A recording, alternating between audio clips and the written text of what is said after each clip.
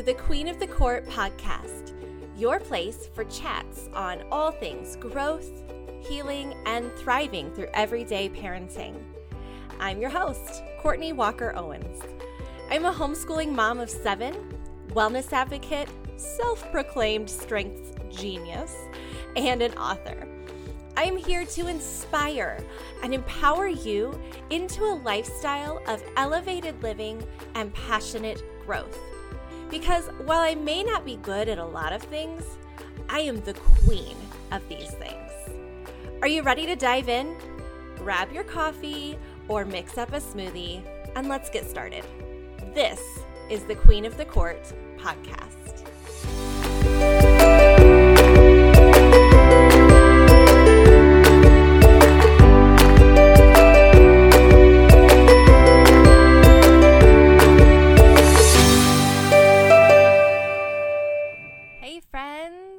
I am so excited about today's bonus episodes that are a part of my series of my favorite things. So today I am actually releasing 2 episodes all about personal development, personal growth, and because really I don't feel like I can talk about one without also talking about the other. They're both really important. So first up is this episode on the Enneagram. And the next episode that will drop later this evening is all about strengths. So these 2 tools have been really key for me, honestly, in the past 5 years. So much so that in 2019, when I wrote my book, I actually talked about them both.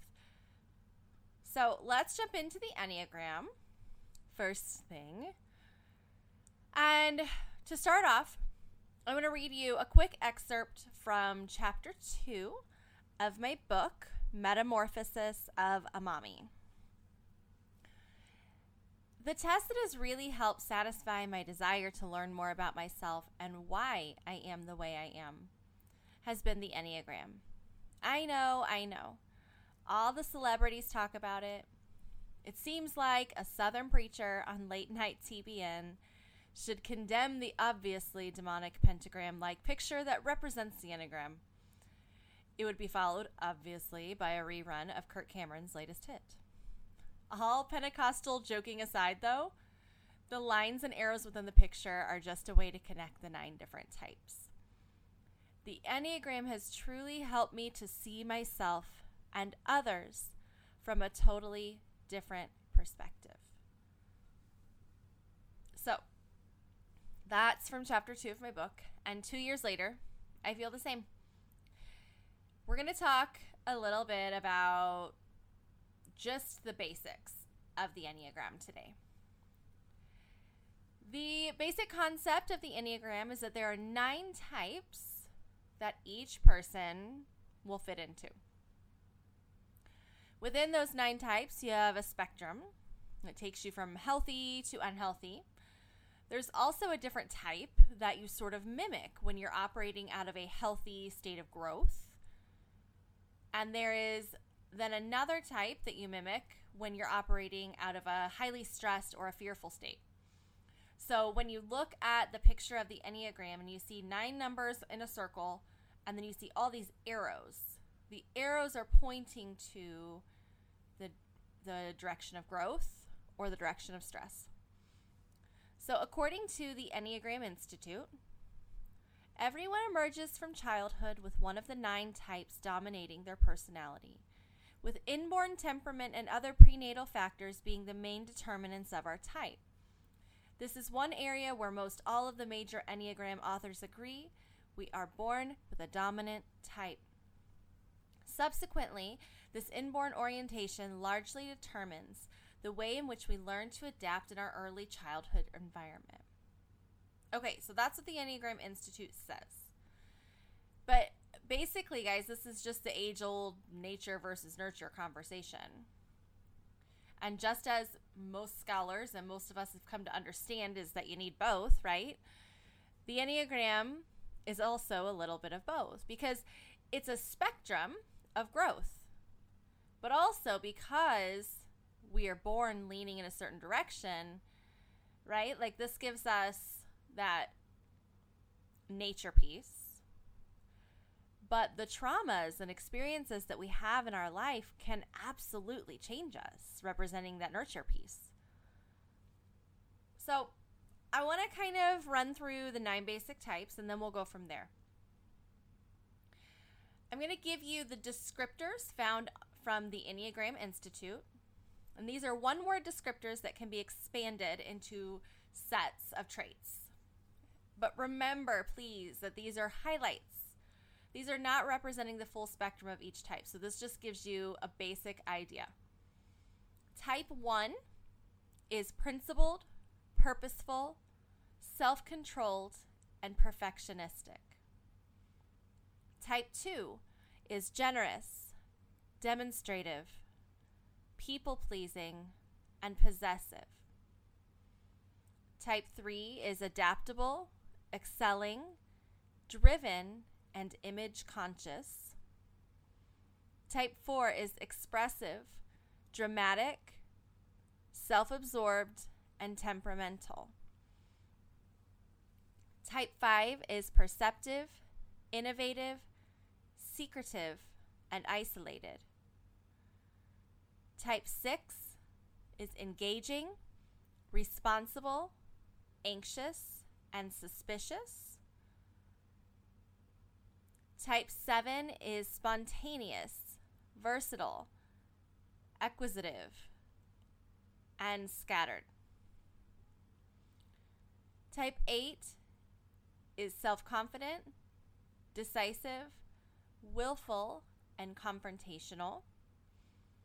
Type 9 is receptive, reassuring, complacent, and resigned. Now, that is just an overview, okay?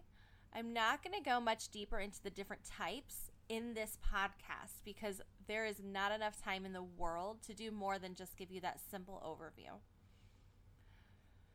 If you could hang tight, there's more coming in the next couple months, and I'll talk about that in a little bit. If you're just dying to get into the directions of growth and stress, the spectrum of health, and more details like that, head over to EnneagramInstitute.com for all of that.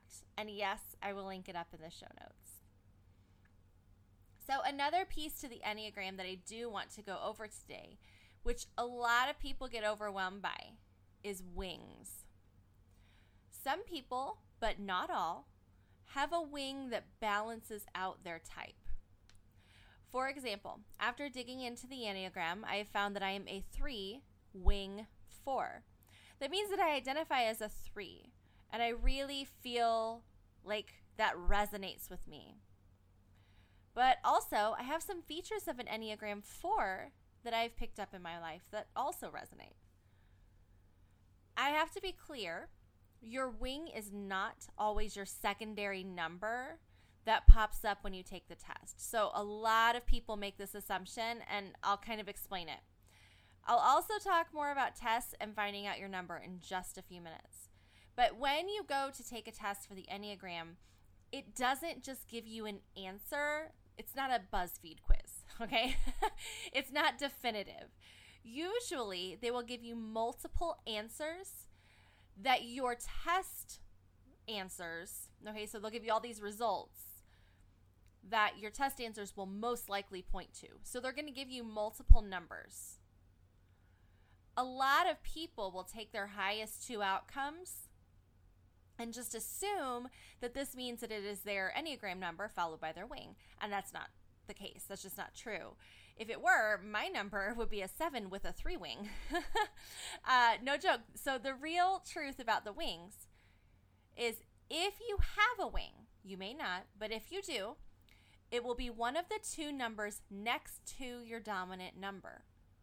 Okay? It has to be next to your number on the Enneagram, or in general, in number order, right? So for me, as a 3, my wing options are either a 2 or a 4. That's it. I don't have other options. That's because they are wings that balance out my number. Imagine that the 3 is a bird with a wing on either side, right? It's going to balance.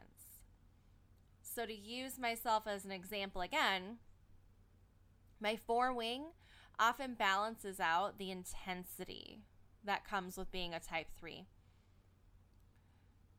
Not only am I exemplifying that high achieving, driven nature of a 3, but now often my need for beauty and creativity can soften those edges. If I were a 3 wing 2, I may have different attributes that might balance me out. Perhaps serving others and making sure their needs were met would be my definition of success, and my drive would be towards those things. In fact, I was pretty easily able to tap into those characteristics when I was a doula. It came easily to me to learn how to do those things, although it isn't something I naturally do. I was able to adapt since it was near to my main number. So I had the ability as a 3 to kind of tap into the 2-ness or the 4-ness, right? So Enneagram expert Ian Morgan Cron says that he has found that throughout our life, those of us with a wing may even change which wing we use with age or with maturity. The general consensus among experts that I have read is pretty accurate and lining up with that.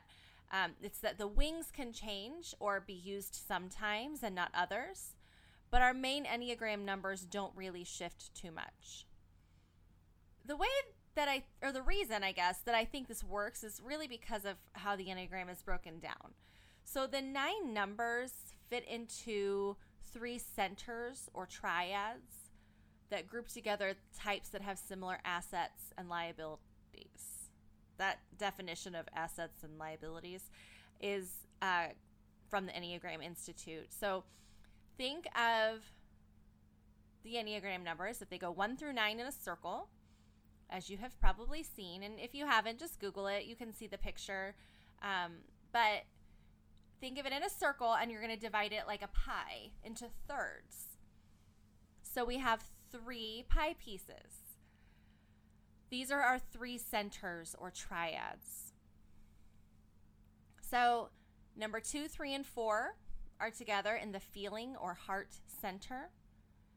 5, 6, and 7 are in the thinking or head center. 8, 9, and 1 are in the instinctive or gut center.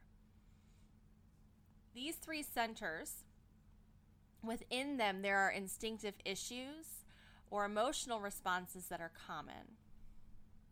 This is neither good nor bad, but we find that these struggles, these past, present, future ways that we think of things, and also just our emotional responses to most things can be common among these centers, okay?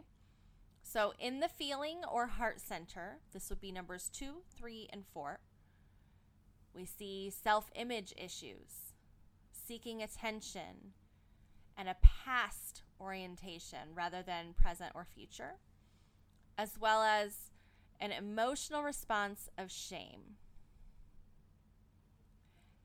Now, in the thinking or head center for 5, 6, and 7, it's common to find anxiety and insecurity issues, a seeking of security or safety, a future orientation, and an emotional response of fear.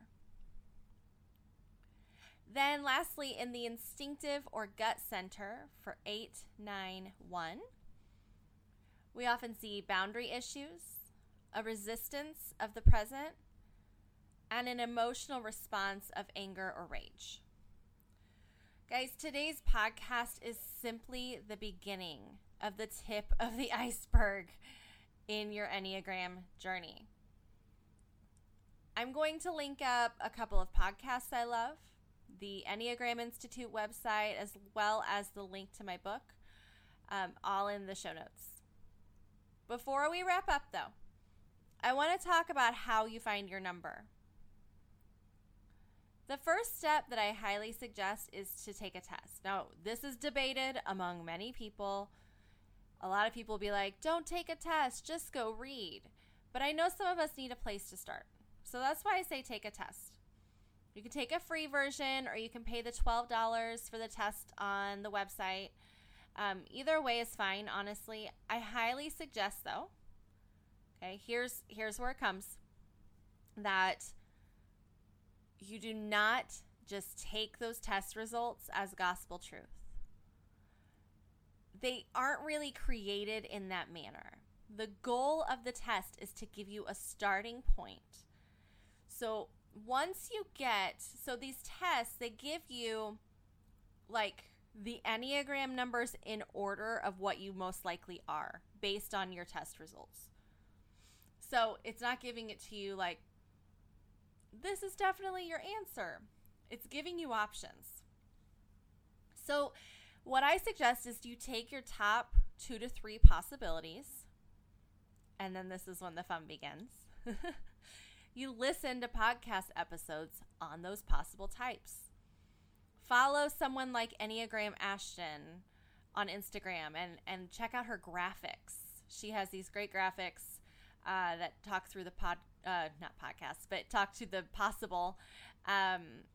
She has a podcast. That's what I meant to say there. But she talks about the possible types that you might have and just their characteristics. Read lots of books. Listen to the upcoming episodes I'm doing in a couple months and just really see what resonates. But the key here is you have to do the work. You have to have enough self-awareness to know what feels right and to know what just feels right in your soul, even if it doesn't feel really great. And I'll explain to you what I mean by that. A lot of times life experiences and just hard times and stress and all of those things can kind of cloud our self-awareness. So I'm not going to tell you that like the number that I'm pretty sure I am right now won't change later. Or that I'll realize, wow, I thought it was this way, but now that I've gained some perspective, I think that maybe I was this all along. And that's okay because the Enneagram isn't definitive, if that makes sense, as far as a way to find your answer. And I know that's hard for a lot of people. If you're maybe an Enneagram 1 or you are just a really black and white person, not having a set answer can be tricky. So let me tell you about when I first read my results. I was expecting a 7, only because that's what had been projected to me my whole life, right? That like, I'm this great over the top outgoing girl. I like to have fun and, all of the things. But when I began to really read into that type, my core fears and core desires are nothing of what a 7 is. Just because I'm bubbly and excitable and I like to have fun in everything that I do, it doesn't mean I'm a 7. So when that came up first, I figured it would be right. Right? I figured, of course, this is what I was expecting. But when I began to dig in and start learning more, 7 was so very wrong. It wasn't me. I may love to have fun, but I'm not spontaneous at all. I have to have a plan, guys. And sure, I'm distractible and scattered, but I also have ADHD, so that's not really my personality. It's just something that's in my life that I have to work through. But then I read the 3 description. Driven, pragmatic, terrified of failure. Hello. Needs to appear successful to feel loved or accepted. Image conscious and concerned with how they're viewed by others. Gross. I hated that. That description is terrible. But I couldn't deny that it was me. It wasn't totally me, but it was really close, and some of that stuff hit pretty close to home. So I kept diving in. Then I learned about wings, and I read up on what I thought maybe my wing might be. And I learned about the spectrum of growth, and I learned about how 3s cope in stress, and holy moly, that was me.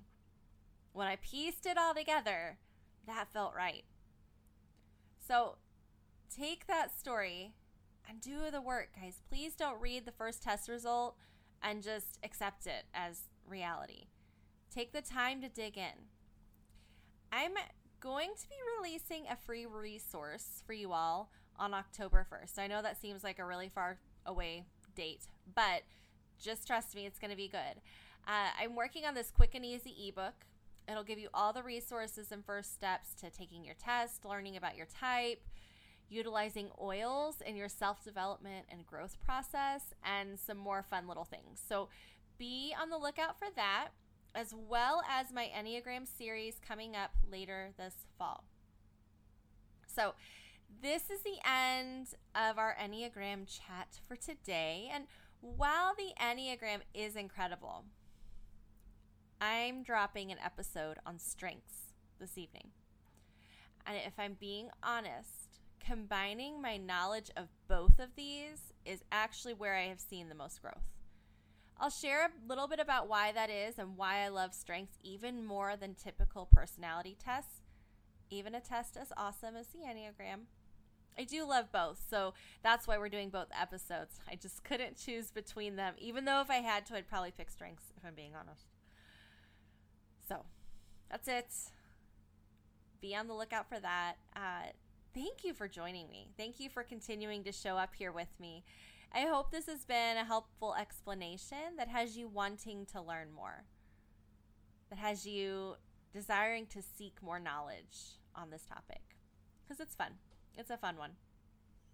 All right, guys, that's all for right now. I will see you soon on the next Queen of the Court podcast.